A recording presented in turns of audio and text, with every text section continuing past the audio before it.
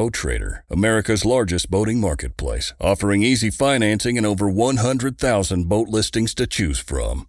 Sell, find, and finance new or used boats on America's largest boating marketplace. Visit BoatTrader.com to get started. If you hunt enough, you learn the truth. What you seek speaks a language and knows it well. That's why every Primos call for everything you hunt is made the right way. We sweat every detail so you get more out of every hunt, and nothing leaves our hand until we know it'll work in yours. Because we don't just make the world's best calls, we speak the language. Primos.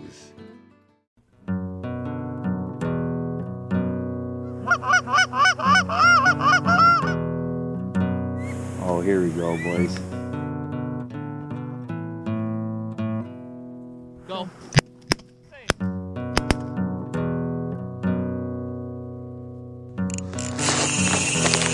Ooh, I love that sound. This is a good one.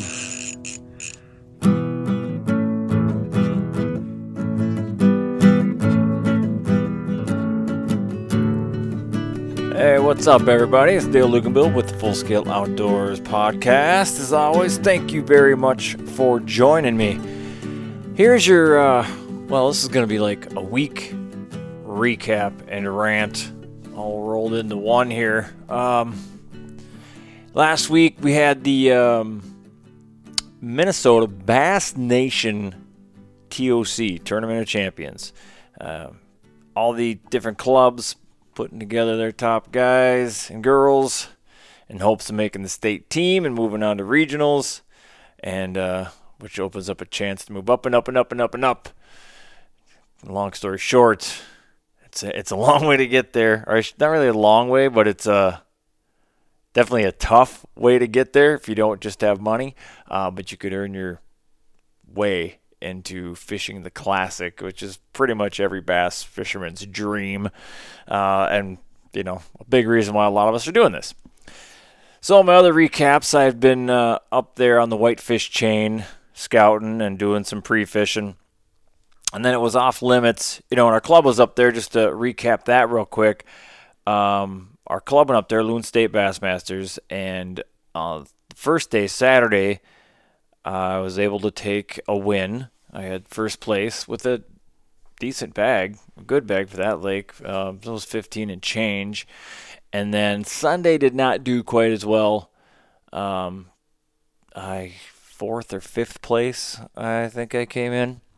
But everybody I talked to, says that the lake can be, it's tough like that. If you can, like that, if I'd had that day, if I could get that kind of day during the tournament, I would have a pretty good chance of making the state team. I was like, all right, well, I feel pretty good about my pattern and what I had going on, so should hold. Like pretty close after our club events, then the lake gets shut down.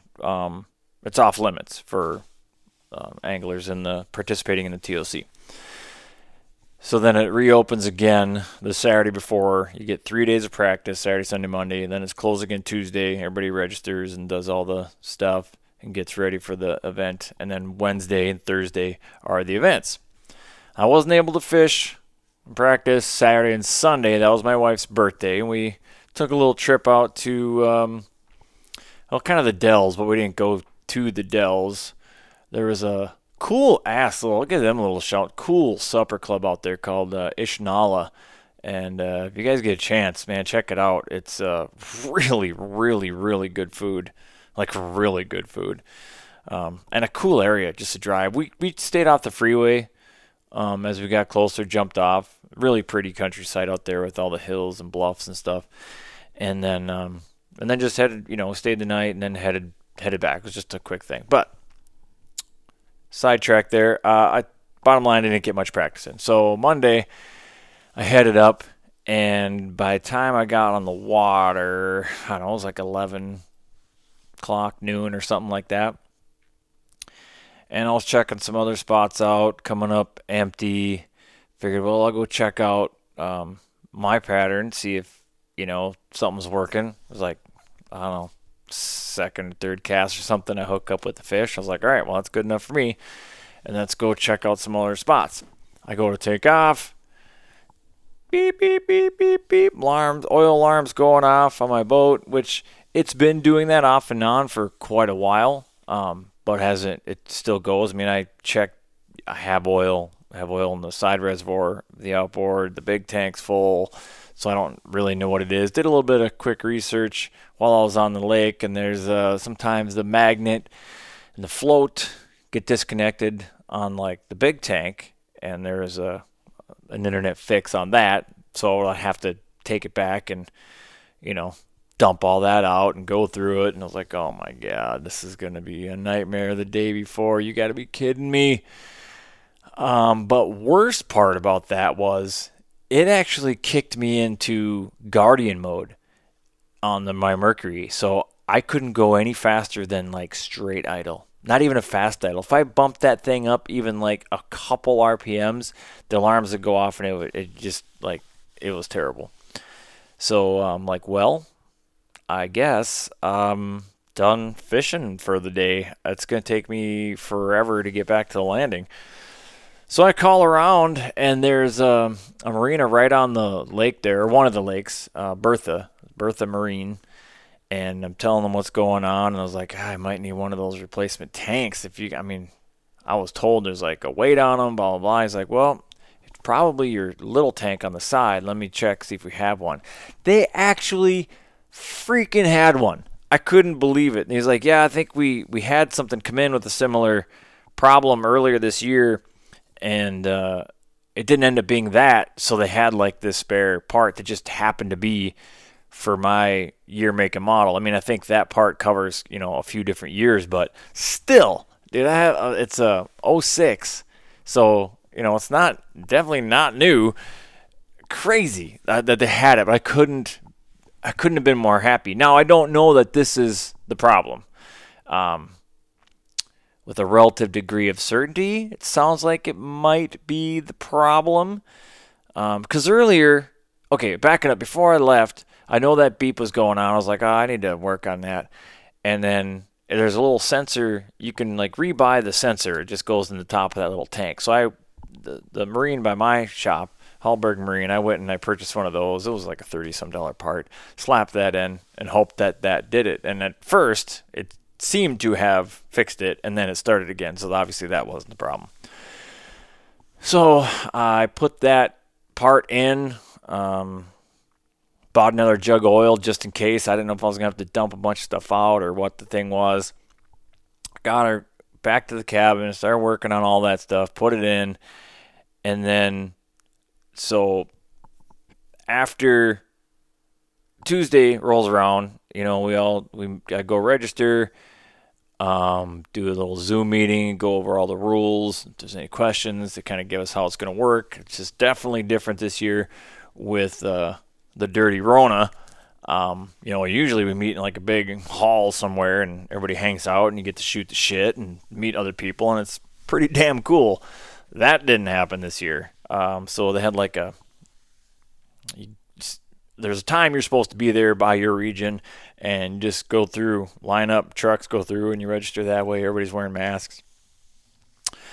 So that's how that went. So when that was all said and done, the Zoom meeting was over. I'm like, I need to drop this boat in the water and see if everything's okie dokie. And there's this little tiny lake by my cabin. So I drop it in there, turn it on, no beeping. I'm like, all right, well, that's good. Motored around a little bit, and it never went off. So that was the fix, which was great.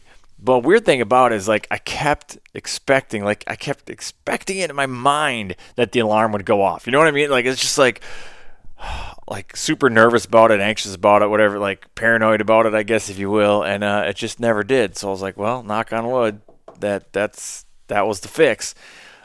Cast it around a little bit and ended up catching a couple little bass on this little lake. Because the other thing I did the night before is I re-spooled up a couple of reels. And I'm trying this copolymer out. I'd heard some good things about a copolymer. I have some people that don't like fluorocarbon. I've never really had a bad problem with fluorocarbon myself. My buddy Jimmy hates the stuff. And that guide, if you remember, if you've been listening long enough, when I was out in North Carolina, we took a guide and did some bass fishing while I was out there. And he kind of said the same thing about fluorocarbon. So I got my brain moving, and I ended up watching a little YouTube video about it, and they tested. It was an abrasion test, and they tested all these different lines. And they started with braid and mono and fluorocarbon and got to these copolymers. Braid is terrible. It was like made one, he had like tied to a 3-pound weight. It was rubbing over like a piece of sandpaper or whatever. Like one crank of the reel, boom, cut that fluorocarbon. It's like, holy crap, that is pretty bad. And the reason I'm doing this, I'll back up even further, is because that second day of the club, I lost 2 fish because they got wrapped around the dock. And it wasn't even like a bunch of times. It was like one time. And usually you just hold steady pressure on it and they kind of unwind themselves and you get the fish. I mean, I did that a couple times the day before. Not a big deal. Been doing it all summer. Not a big deal. But twice I had decent fish on that broke off that way. Now, they weren't giants, but they were that better kind of average that you wanted. And had I landed those 2 fish, it probably would have moved me up in the standings. I don't know if it would have been enough to win on Sunday, but, you know, it might have put me in third, maybe even second. So, I mean, it was a big deal. I'm like, that can't happen during the TOC. So I need to look in, for sure, just get new line, if not, look into some different stuff. So that brings us back to this video. And so he goes through all these different kind of lines, and basically at the end he has like 2 different kind of copolymers that he ended up cranking it 15 times before that weight fell. I was like, all right. Well, the stores around me didn't have the brands that he was testing, but I know Suffolk had copolymers, so I tried out some of those. Anyway, so I spool up a few reels, and it was good. So I was testing the motor. I was on the water. I'm like, well, let's fish a little bit, because, you know, a lot of times you put new line on your reels. Maybe you overload them a little bit or whatever, and they just, you know, there can be issues right out of the gate. Again, I don't want to be dealing with that time on the water when it matters. So I was like, this is a good time to work out the kinks. Went off without a hitch. Line performed great. It's really nice and supple. I do like that. Like, it's very the castability of it. So the abrasion resistance is kind of yet to be determined. But we'll see we'll see how that goes. Maybe later I can do as I get a little more experience with this line, and we'll see if I like it or not. So that brings us to the day of the event. Actually, no, it doesn't bring us to the day of the event. Night before. So I'm registered as a boater with my club. Now, something happens here that I was not aware of, and I kind of bitched about it a little bit. However, you know, when I think about it, it's really on me. It's on me to know how the rules are, and I should have known that this was a problem, but I didn't, or not a problem, but a potential thing that could have happened, and I didn't. So, I mean, I can blame the organization all I want, but ultimately I didn't do enough research to know that this was a possibility. So what happens, we get paired up. They're kind of late in giving us this information anyways. So it's like, I don't know, 6:30, 7 o'clock the night before the event. And they text us who our co-anglers are going to be. So I get the numbers, no big deal, for both days. Start texting. A guy calls me because he's driving. And we start talking, and he's like, so whose boat should we use? And I'm like, well, I'm a boater. And he's like, well, I'm a boater too. I was like, what? How does that work? And he knew how that worked. So he kind of started filling me in. He's like, yeah, so there's not an equal number of boaters and non-boaters registered. So usually they have to pair up. There's more boaters than there's spot for boaters is how it goes. So it's kind of a random draw of who you get. And if you get, they used to assign who the boater was and who it's not, I guess, in the past. Now they leave it up to the anglers, kind of work that out between themselves. So right away I'm like, well, that changes a lot. And I didn't want to like put my foot down and be like, okay, well, I got this kind of plan, and this is how I've been pre-fishing. This is what I've found in practice, and blah, blah, blah, because I'm sure he's done the same thing. You know, it's like my experience isn't any better than his experience, so I'm trying to be open-minded about it. So we go down to, you know, we try to break it down logically. I'm like, well, what kind of boat do you have? Well, I got this. What kind of boat do you have? Well, I got this. How big is it? It's this. Well, it comes down, it's all pretty similar. You know, my outboard's a little bit bigger. You know, I have a 175, he had a 115, but his trolling motor is newer. My trolling motor kind of sucks. You know, electronics, blah, blah, blah. Honestly, it came down to a coin flip, or actually in this case, it was a spool of line flip, because it's all I had. He was driving, and I was in the boat, and I'm like, I should have a quarter. And of course, I just emptied my change out, which I rarely ever do. So I'm like, crap, what do I got in this boat? So I'm looking around. I'm on the lake still at this time, and I'm like, ooh, got a roll of, you know, spool line here. It's got a sticker on the side, nothing on the back. I was like, all right, perfect. I said, all right, I'm going to close my eyes. As I close my eyes, I'm rolling around in my hand before I even throw it. And he's like, oh, I believe you. I'm like, yeah, I know, but just for, you know, I'm just letting you know. I'm just walking you through it. Toss that thing up, lands on the ground. I open my eyes, and I let him call it. He called heads, and sticker was up, so we used his boat. So that, I mean, a couple issues. One, like I said, I didn't even know that was a possibility. So I didn't even have a contingency plan like, well, if this happens and I become, you know, I become a co-angler and I have to fish out of the back of the boat, here's plan B, or here's what I'm going to do, or here's what I'm going to try, or I need to be prepared for this.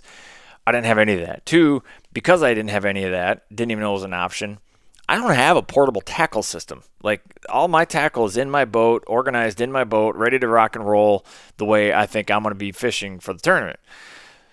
So now I'm like, shit, I got to get off this water. I got to get back while I still have some light. I got to put together some tackle, you know, minimize.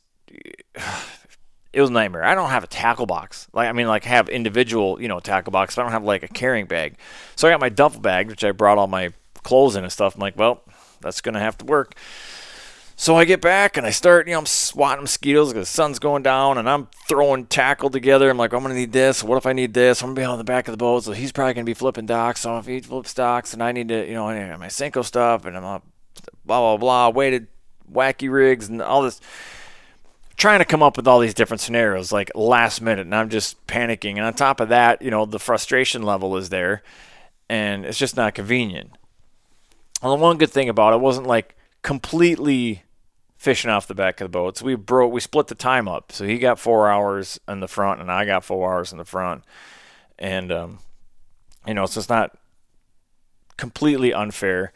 On how they worked out, let's just, you know, we're like, you know, whenever you want the front, come on up, he said. I'm like, you know, the only real fair way to do this 50-50 is like, you just take the first 4 hours, I'll take the last 4 hours. Then there's no confusion as to who got more time up front than the other person. And, you know, I'm trying to be fair about this situation, which isn't great for anybody. And he had practiced more of the smaller water, of the chain, and I had practiced more on the main chain, like upper and lower whitefish, and he did all the other ones, Cross and Island and all these different smaller lakes of the channel, which is, I was like, all right, well, that works good, because you have more experience down here than I do, and my experience up there, so we'll fish down here for half a day, then, you know, maybe we'll run up and fish the big lake. Didn't really end up panning out that way. As day went on, boy, we were struggling. We weren't really finding a ton, and that's a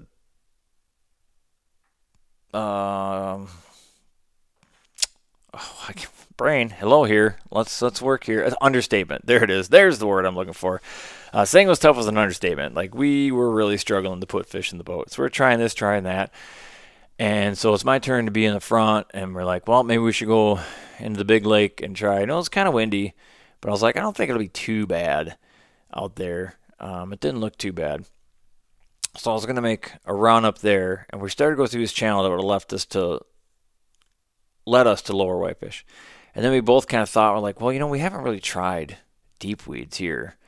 Maybe we should do that because we're right here. And there was only, like, you know, a few hours left of the event, and I'm like, well, yeah, well, let's just try that. We're right here, maximize our time. So we did that. That didn't end up panning out. We saw this little shallow bay. It looked really juicy, so we went and we worked all that. That didn't pan out. So by the time we get out of there, it's like, now we're looking at the clock and we're like, boy, we don't have a ton of time. If we made a big run to, you know, the big lakes and they didn't pan out, that was really a risk. So it's like, well, I guess we'll just stay down here and check out some more spots. You know, by that time we'd had a few fish in the box. I don't remember who was what where, but we didn't have much. I might have had a couple. He might have had one. So we worked these other stuff. I end up filling my bag. I get 5 fish in the box. They are not impressive fish. They're legal. Well, that's about as far as that goes. My he struggled more than I did. He only had 2 fish. His fish were better than mine. I think he might have had more weight with his 2 than I had with my 5. No, I don't think so. He had like 2.5. So he ended up with like 5 pounds of change. And when all said and done, I had my 5 fish, but they were under 8 pounds, which is so gross. Like, that is such, I mean, in all reality, I was out of contention at that point. I mean, an 8-pound bag on your first day, I mean, not impossible. Like, this starts, like, you start going down that road, like, the NFL, when you get into the playoff picture and your team pretty much has been sucking ass all season long, and they're starting to talk about the playoffs, and this team is clinched, and that team is clinched, and then the local stations are like, we're not mathematically eliminated here. That was almost a we're not mathematically eliminated here. That was a terrible Madden. I feel like I could do better. I'll work on that. But it's kind of like that. It's like, well, I'm not entirely out of it, because what my understanding and my gut feeling is like, if you had 14 pounds each day, you're going to be in the mix to make, probably put you in the top 10. So that's, you're looking at 24 or 25 pounds, something like that. Maybe somebody will crush it and, have 15 both days and come in with 30 or whatever. But I was like, you get 13, 14 pounds each day. That's you're going to be competitive. So in 24 is kind of like in my mind. And I'm like, I would need, I need what? With 8 pounds, I would need, 17 pounds would have put me at 25 pounds. So I would have needed 17 pounds, probably 20 to really, solidify. And then just to put out 20 pounds. However, somebody didn't have a 17-pound bag the first day. So it's technically possible. I mean, we saw somebody do it. Somebody brought in 17 pounds. So I'm like, well, it's like that NFL analogy. I'm not completely mathematically eliminated here. So for day 2, it turns out, I don't have this 2 boaters sharing a boat fiasco. I have an actual registered non-boater co-angler. So at least that part is out. I'm like, all right, I'm going to make my run. I'm going to fish my game. I'm just going to do, let's put yesterday behind me. I can't change that. I just fish hard and come in with the best bag I can for day 2. And so we run out there. I run to my first spot that has been, I'm telling you, it's been guaranteed every freaking single time I've checked on it. This one particular dock has produced a fish, and this one particular patch of reeds has produced at least 1, if not 2, sometimes even 3 fish. How many fish do you think I caught between those 2 spots combined? That's right, absolutely none. That's not good. That is not good. That means either somebody plucked those fish off there the day before, or in the time that I had to, the last time I was up there, whatever, the pattern totally changed. It's probably likely. I mean, the weed growth was different. Some had died off. Some new stuff had grown up. And I'm like, all right, well, whatever. We whip around. I check this kind of line of docks that have been producing really good for me. Nothing. And I kind of bailed on it. And that was the stretch of docks that I had caught a fish on in practice with second cast. So I was like, but nothing there today. So now we're back to square one, and I'm talking to my co-angler, and he's like, well, we can try I know this spot over here, and I was recommending that to my guy yesterday, but nobody wanted to go over there. I'm like, I'll check it out. I mean, I'm open to suggestions. Let's see what we can do here. And nothing was panning out. I mean, we were trying spots, and just nothing. And so I ended up I had a fish in the box. We're well afternoon now, and I have 1 fish in the boat total. He hasn't caught anything. I've caught 1. It's not good. It's not good. So I get a hot tip. Thank you, Shark, who is our team captain. And so we take off and go check that spot. It's a little bit of a run. And we get there, and I get bit right away, and it's the stupid pike. It's like, oh, of course it is.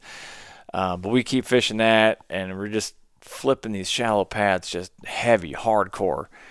And I'm getting some bites, but they're getting off, and the same thing is happening. I'm just not fishing clean, and some of it's out of my control. I get that, you have to use a pretty heavy punching weight to get through that thick cover. So when that thing swings around, they can toss the hook, blah, blah, blah. But what was happening for me, and I could feel it every time, is I'd get the bite, I'd set the hook, the fish should be on, and I'm cranking, trying to get that thing up on the surface, and I can feel that hook get embedded in the stock of a lily pad, and then one more head shake, and he's gone, and I'm stuck to the lily pad. That happened like 4 times. Enough times that I would have had a bag to put together at the very least if that wouldn't have happened. Well, that's not how it panned out. I was able to get one more fish out of there, and time's up. And we got back. When we took off, we literally crossed the line you're supposed to cross before they start docking you points or weights or whatever off your score. We got right to that line with a minute to spare. We utilized every last minute of that clock that we could, and 2 fish for me, none for my co. And you go into these things, you're like, we'll do our best, it's gonna be a fun day of fishing regardless, and you're shooting shit, and it was. We did have fun. He was a good dude. We had, we talked. We didn't talk that much because both of us were just like, we need to concentrate here. We got to get some fish in this boat. So you would think somebody would have their podcast, and people that know me, I would just talk nonstop and never shut up, but that was not the case. I was really focused trying to make something happen, and it just didn't happen. So 2 fish is a far cry from 17 pounds that I needed to be competitive. So needless to say, I did not make the state team. In fact, I was way down on the bottom of the boaters. And I don't know, I wasn't dead last, but man, I was down there 5, 6, 7 from last. It was not good, and has not been sitting well with me. I'm still not over it, in case you're wondering. Brutal. I went into this one I really took it serious. I spent a lot of time up there, as much time as that I had available to scout and pre-fish. And I had high hopes. I did well in the club. Thought I had something good going together. There was that one snafu, and you could play the coulda, shoulda, woulda thing all you want. The weather was different. We had storms that rolled through, Wednesday night into Thursday morning. Some pretty big storms there. I drove through some pretty heavy rain on my way to the landing on Thursday morning. And it was a strong southeast wind. There was definitely more east to that wind than south. So, that'll make it a tougher bite. So who knows? Had I been able to fish my pattern the day before, maybe the fish would have been there, or they just would have been more apt to bite, and maybe I would have had a better starting point. But that wouldn't have changed what happened the next day. So even if, let's say I did have a really good day the first day and I had 15 some odd pounds, I still only had 2 fish the second day. I got nobody to blame but myself for that one, So it really doesn't matter. There's no reason to point the blame game at the organization, at directors and how they run their tournament. I do feel like there's probably a better way to do that. Especially, you should at least know, more than 3 hours before you need to be to bed to get some rest and fish the tournaments. I do feel like there's some room for improvement there and the way that's run. And Shark even said, that we need to bring that up in the next meeting or something. And so, I don't know.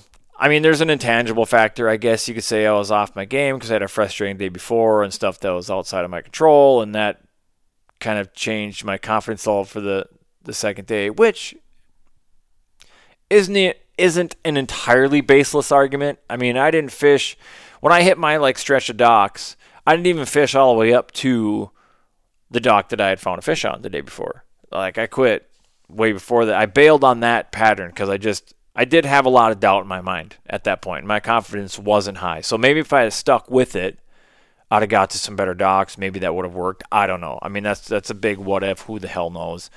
But ultimately, I just own it. I did not perform well in that tournament. Bottom line.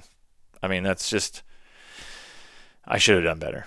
And so after beating myself up for a couple days, what has kind of been rattling through my mind. And so the next day, so Friday, no, did I fish anywhere Friday? No, I didn't. So Friday I didn't do anything. Just packed up, came home, did some work on the house. And then Saturday, I went fishing with Joel. Just fun fishing. We headed out, went to Rush. Only caught a couple fish on Rush. Wasn't that great. They were good ones, though. And then went to Chisago to go, in air quotes, beat on those fish that we know where they're at. Well, that didn't turn out that way either. We did catch fish. Joel did way better than I did, as usual. He had a pretty nice bag if we were keeping fish for sure. But we caught fish, and it was fun. And it was fun to not have to produce. You know, that was a little good for the soul.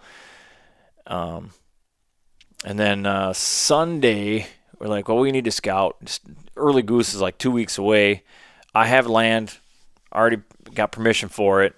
When Joel's up there, though, he said that they'd already cut it, which I assumed. You know, they'd got the crops in so early this year. I knew, like, these small grain fields are going to get cut way, way earlier than I would want them to. Which, go figure. I finally do the right thing this year, and I get my fields really early. I had permission for these fields like a month ago, and then they might not even be that great by the time opener rolls around.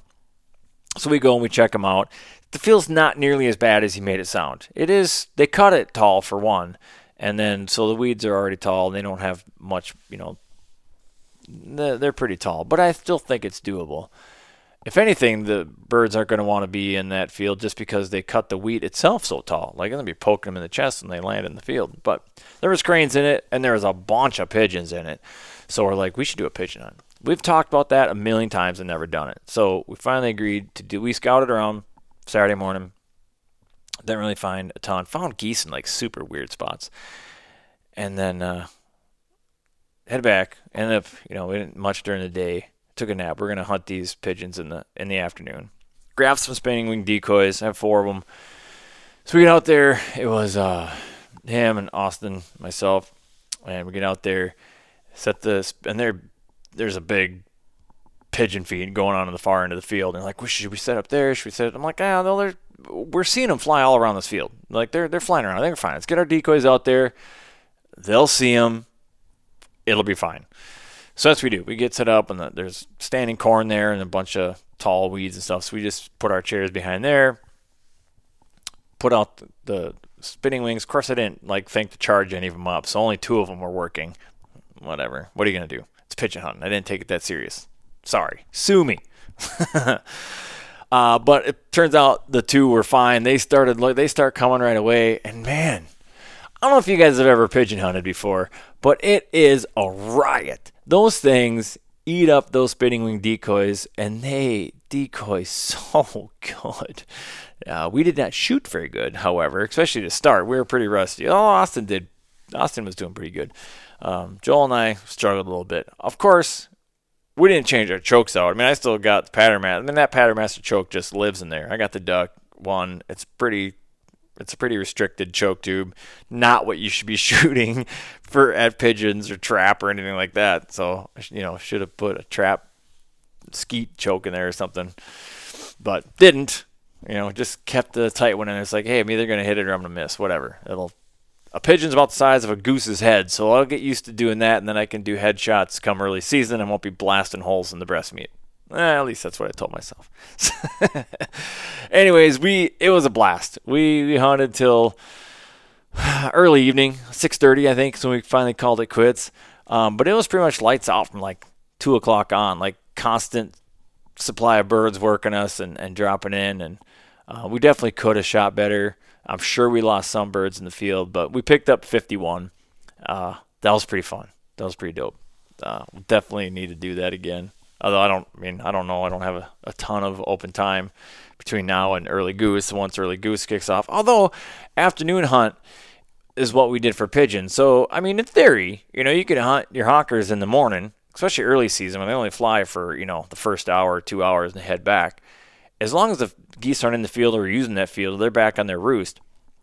Man, you wouldn't hurt that field at all by just setting up and shooting pigeons in the afternoon. What else you can do? I mean, why not, right? So that's a possibility. But I might break out a different gun with a different choke and just have that available instead of swapping chokes up, because I think it would be even more fun if I had the right choke in and the success rate went up a little bit. But that was a good way to end the weekend. Good laughs with some buds. Kind of helped me shake off this tournament, put things in perspective. And so what I came away with all of this was, okay, obviously I can't change what happened in the tournament. So it's time to look for the next year. There's always next year, right? Let's go back to that football fan thing. And as a Vikings fan, I am well versed in there's always next year. So there's always next year. But what can I do this year? Well, this year, so there is a caveat in the way the league, now that I know the way the league structure works and the tournament structure works, is that how you get to be a guaranteed boater is how you place within your club. So I need to just do better within my club. We have 2 events left. I've won 1 event this year. I think Jim has got 2. I'm trying to think of who else all won. Tom won 1, I believe. Who else won? Okay, so Jim won 1. No, Jim won 2. Jim, Tom, Jim won again. I won. I'm missing somebody. What, well, I can't think, whatever. So anyways, Jim's got 2 victories on me. So we have 2 events coming up in September.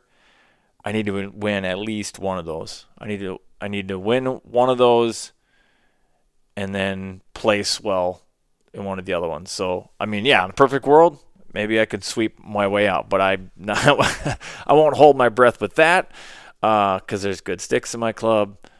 Shark had a way better showing at the TOC than I did. He brought in, he had full limits every day. He was in like the 12-pound range, I think, 12, 13 pounds. So he did relatively good. He didn't make state team, unfortunately. But so, I mean, I got to compete against him. Jim's got 2 victories already. Everybody's Tom, Cody, Nick. I mean, they're all like, anybody could win it in my club. So that's definitely not a gimme. So I'm just going to have to, in my mind, like, treat these, last 2 club events seriously. It's going to be tough because as we come into, I just don't have that many open, weekends coming up. And once early goose kicks off, it's going to, I mean, it might have to be a thing where I hunt in the morning and I fish in the afternoon. But I want to scout these lakes. I want to pre-fish these lakes. And hopefully I can finish strong. Because if I can at least take out that factor of wondering if I'm going to be a boater or not, that's what I can control. Or at least that's the thing I have the most input in controlling, if you will. So that's what I'm taking away with it. I obviously have I have to just improve overall as an angler. I could sit there and say the weather was tough and the fishing was tough and whatever else, but hey, somebody came in with a 17-pound bag. People came in with decent bags both days, so somebody had it figured out, right? So I need to figure out what I need to do to be one of those guys. So that's where I'm at. That's where my head's at as it pertains to fishing. Now, as we come into the fall and hunting season, I'm obviously jacked up about the early goose season. I got some things to put in order, but Full Scale Outdoors is going to be running some goose hunts this year, and I do have some fields lined up, and there's lots of birds in the area. So if you would like to do a goose hunt, get a hold of me on any one of my social platforms. You can text me 612-209-5438 and get something on the books. I got a Hometown Hero event on the books already. I'm taking 4 of those guys out one day, and I got starting to get some calls on that and booking some hunting trips, so that's going to be great. And also, For all you people out there that don't like geese, that don't like ducks, like to hunt them, don't like to eat them, I just make jerky, or I got to marinate in this, you soak in Italian dressing, all this bullshit. Listen, it's not needed. You've heard me talk about this on this podcast before. In fact, I had just the other night, I made myself some, it's time to start cleaning out the freezer. I had a couple leftover goose breasts from last year. So I took out some breast. I made some tacos. It's so easy and it's so freaking delicious. Somebody's like, oh, I just had this debate with somebody. They're like, yeah, it has kind of a liver. It should not taste like liver if you do it right. And by doing it right, like, it's not complicated. It's not like less is more. Now, there's the complicated things you can do to it, and I'll get to that, but you couldn't get any easier with the tacos. You just cut them in thin strips with the grain, a little bit of taco seasoning on the meat. You're going to throw that into a pan with some butter, whatever fat you want to use. Really quick toss it. I mean, this stuff isn't in the pan for more than 3 minutes. You just want to lightly brown it on both sides. Do not cook it all the way through. Do not cook it well dead. This stuff needs to be medium rare. So you're like you're tossing it. It's like stir fry toss. And then get it off. Get it off the heat. Set it in a bowl. Cover it. Let that rest. Just forget about it. And while that's doing that, then you dice up some onions. You throw that in the pan. A little bit of garlic, some butter. When those onions all cook down, add a little bit of water, the rest of the seasoning packet, basically following the recipe in the back of the season packet, taco seasoning packet. And that's that. When that's ready, add the meat back in, just enough to warm it up. You have all your fixings on the table, your sour cream, cheese, salsa, whatever you like on your pizza, or on your tacos. Put it together. I'm telling you, you're going to be blown away. I've had so many people I've made this for, just like, they can't believe it. It's so fast. Like, from start to finish, it might have been 15 minutes, and I was eating. Like, it's so quick. It's so easy. You're not marinating anything in anything. It's just, and it's delicious. Super good. So that is one of the things that I'm going to be showing people how to do. We have teaming up with Pheasants Forever, Legendary Longtails chapter, and Wings North Hunting Club in Pine City, and we're doing a how-to-cook waterfowl event up there. There's room for 40 people.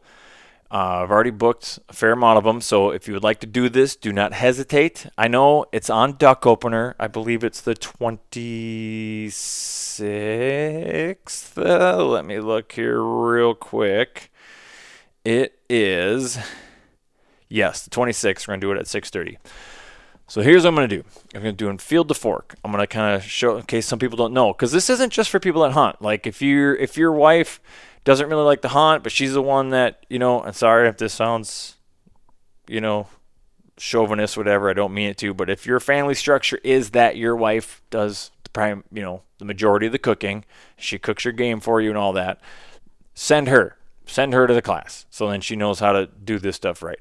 If you like to eat wild game, but your wife doesn't because it's too gamey, this, that, and the other thing, you should both come out, because I'm going to show you how to do it. You can taste test it, bring in your own ducks. I mean, I'll have some there that'll have been donated. It'll all be legal. It'll all be labeled in that. I'm not selling the game. I'm showing you how to cook it. So I will. The taco things is one of the ones I want to do because it's super easy. I'm probably also going to do like just seared duck breast. So the way I like to do it, skin on. I'll show you that. That's also super easy. Again, no marinade, no nothing. Super, super, super easy. It'll knock your socks off about how good it tastes. And then for the coup de grace, I'll have been cooking all day, it will be braised goose legs, which is so good. It's so good. If you like roast beef, that's basically what you're getting. I'll do it in like wine reduction sauce. It tastes so freaking good that it's going to blow your mind that the part of the goose that you've been throwing away is the best part. I mean, I'll just tell you, I enjoy eating the legs more than I enjoy eating the breast. Like, it's so, so, so good and satisfying. Now, that is a little more entailed. So they'll walk you through the steps on how to do that. But really, it's mostly waiting. Once you get everything set and that thing goes in the oven, relax. That thing's going to cook for 4 or 5 hours until that meat all breaks down. And then we're going to do is fish the meat out, make a gravy out of it, whatever you want for your sides, mashed potatoes, some veggies, rice, whatever you want. Corn on the cob, that part doesn't matter. Whatever you want for your sides, you knock yourself out. But you pour some gravy over that meat, and I'm telling you, melt in your mouth. It is so stinking good. So, Wings North, September 26th. Give me a call. Get a hold of me again on any social platform, meeting platform that you're listening to this. I'm on Facebook. Me, Dale Luganbill on Facebook, which I'm almost tapped out. I'm already tapped out on friends. But Full Scale Outdoors business page is on there. It's fullscale_outdoors at Instagram. Me on Snapchat. I'm on Go Wild. If you're on the Go Wild app, that's a cool app. You can get a hold of me there. Again, just send me a text or call me, 612-209-5438. Give me your phone number, credit card. We'll lock your spot in, and it'll be well worth it. And part of the proceeds that night are going to go to Legendary Longtails. So supporting a good local community, teaching everybody how to properly utilize the resource. You'll love it. I mean, I'm telling you, you'll rave about it to your friends, and hopefully we can kind of, this knowledge will just then trickle down and people can stop only making jerky. Now, don't get me wrong. Goose jerky, I think, is better than beef jerky. It's delicious. I love it. But you don't have to only do that. It's like if you only had beef jerky. No, steaks are good. Roasts are good. Tacos are good. And there's so much you can do with it. You can grind it. Like I did that last year. When we had that great hunt in North Dakota, we had so many birds. Like a guy can only eat so much goose breast or even legs or whatever. So I started grinding it up, mixing it with hamburger, vacuum seal, 1 pound bag, stacks in the freezer beautifully. And you can put that in anything. You make whatever, hot dish, casserole, whatever you normally would have used ground beef for, you just use that. It is a great way of utilizing waterfowl. So, I can touch on that in the class really quickly too. I'm sure it'll come up, but again, I'm going to repeat. Wings North, September 26th, 6:30 p.m. Get a hold of me. It's $40 a person. I think that's a fair price. There's a lot of work that's going to go into this, and you're going to get a lot out of it. So, and this isn't guaranteed yet, but I'm hoping to drum up some door prizes from some sponsors.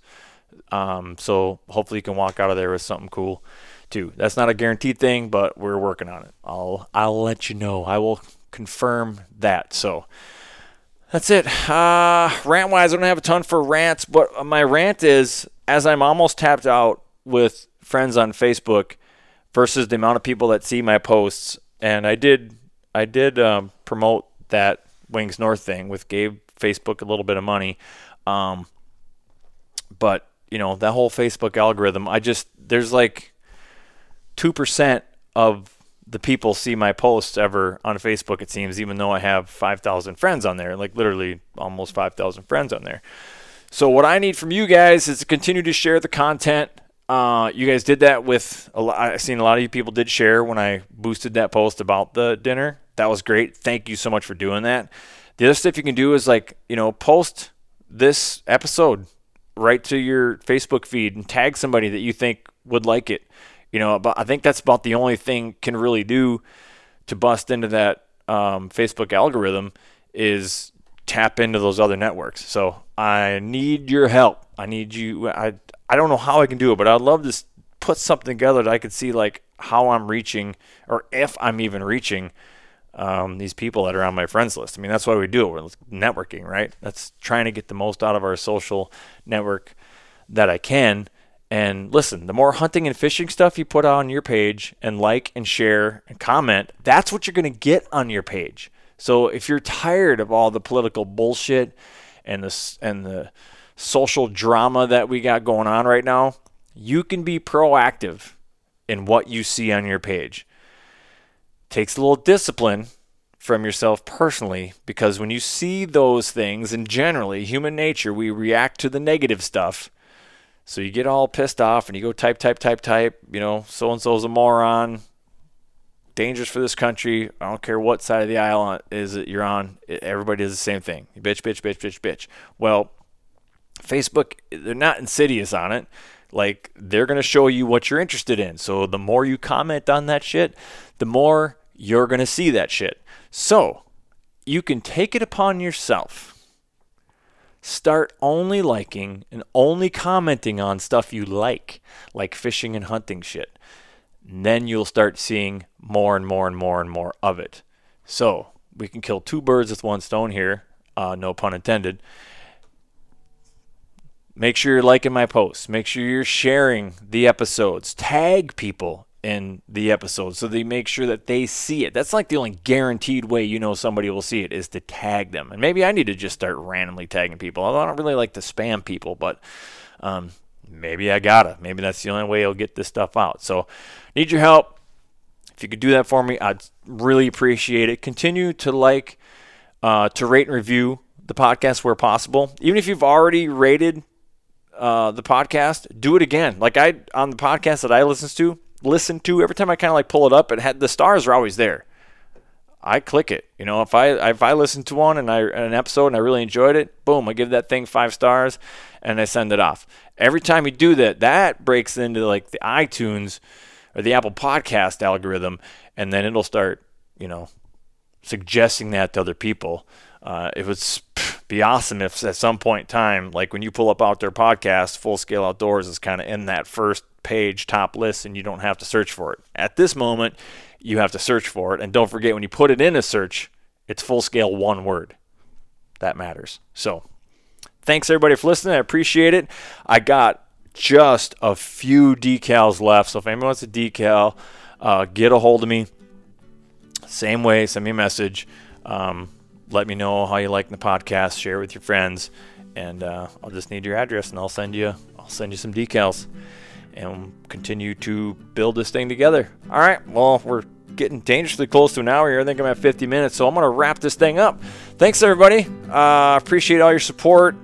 Hopefully, I have better news to give you as we move on into the future. I think we're going to have a dynamite early goose season, dynamite waterfowl season. Sounds like duck and goose numbers are up pretty much everywhere. So we should have a really, really, really good season. All right. Whatever your passion, pursue it full scale.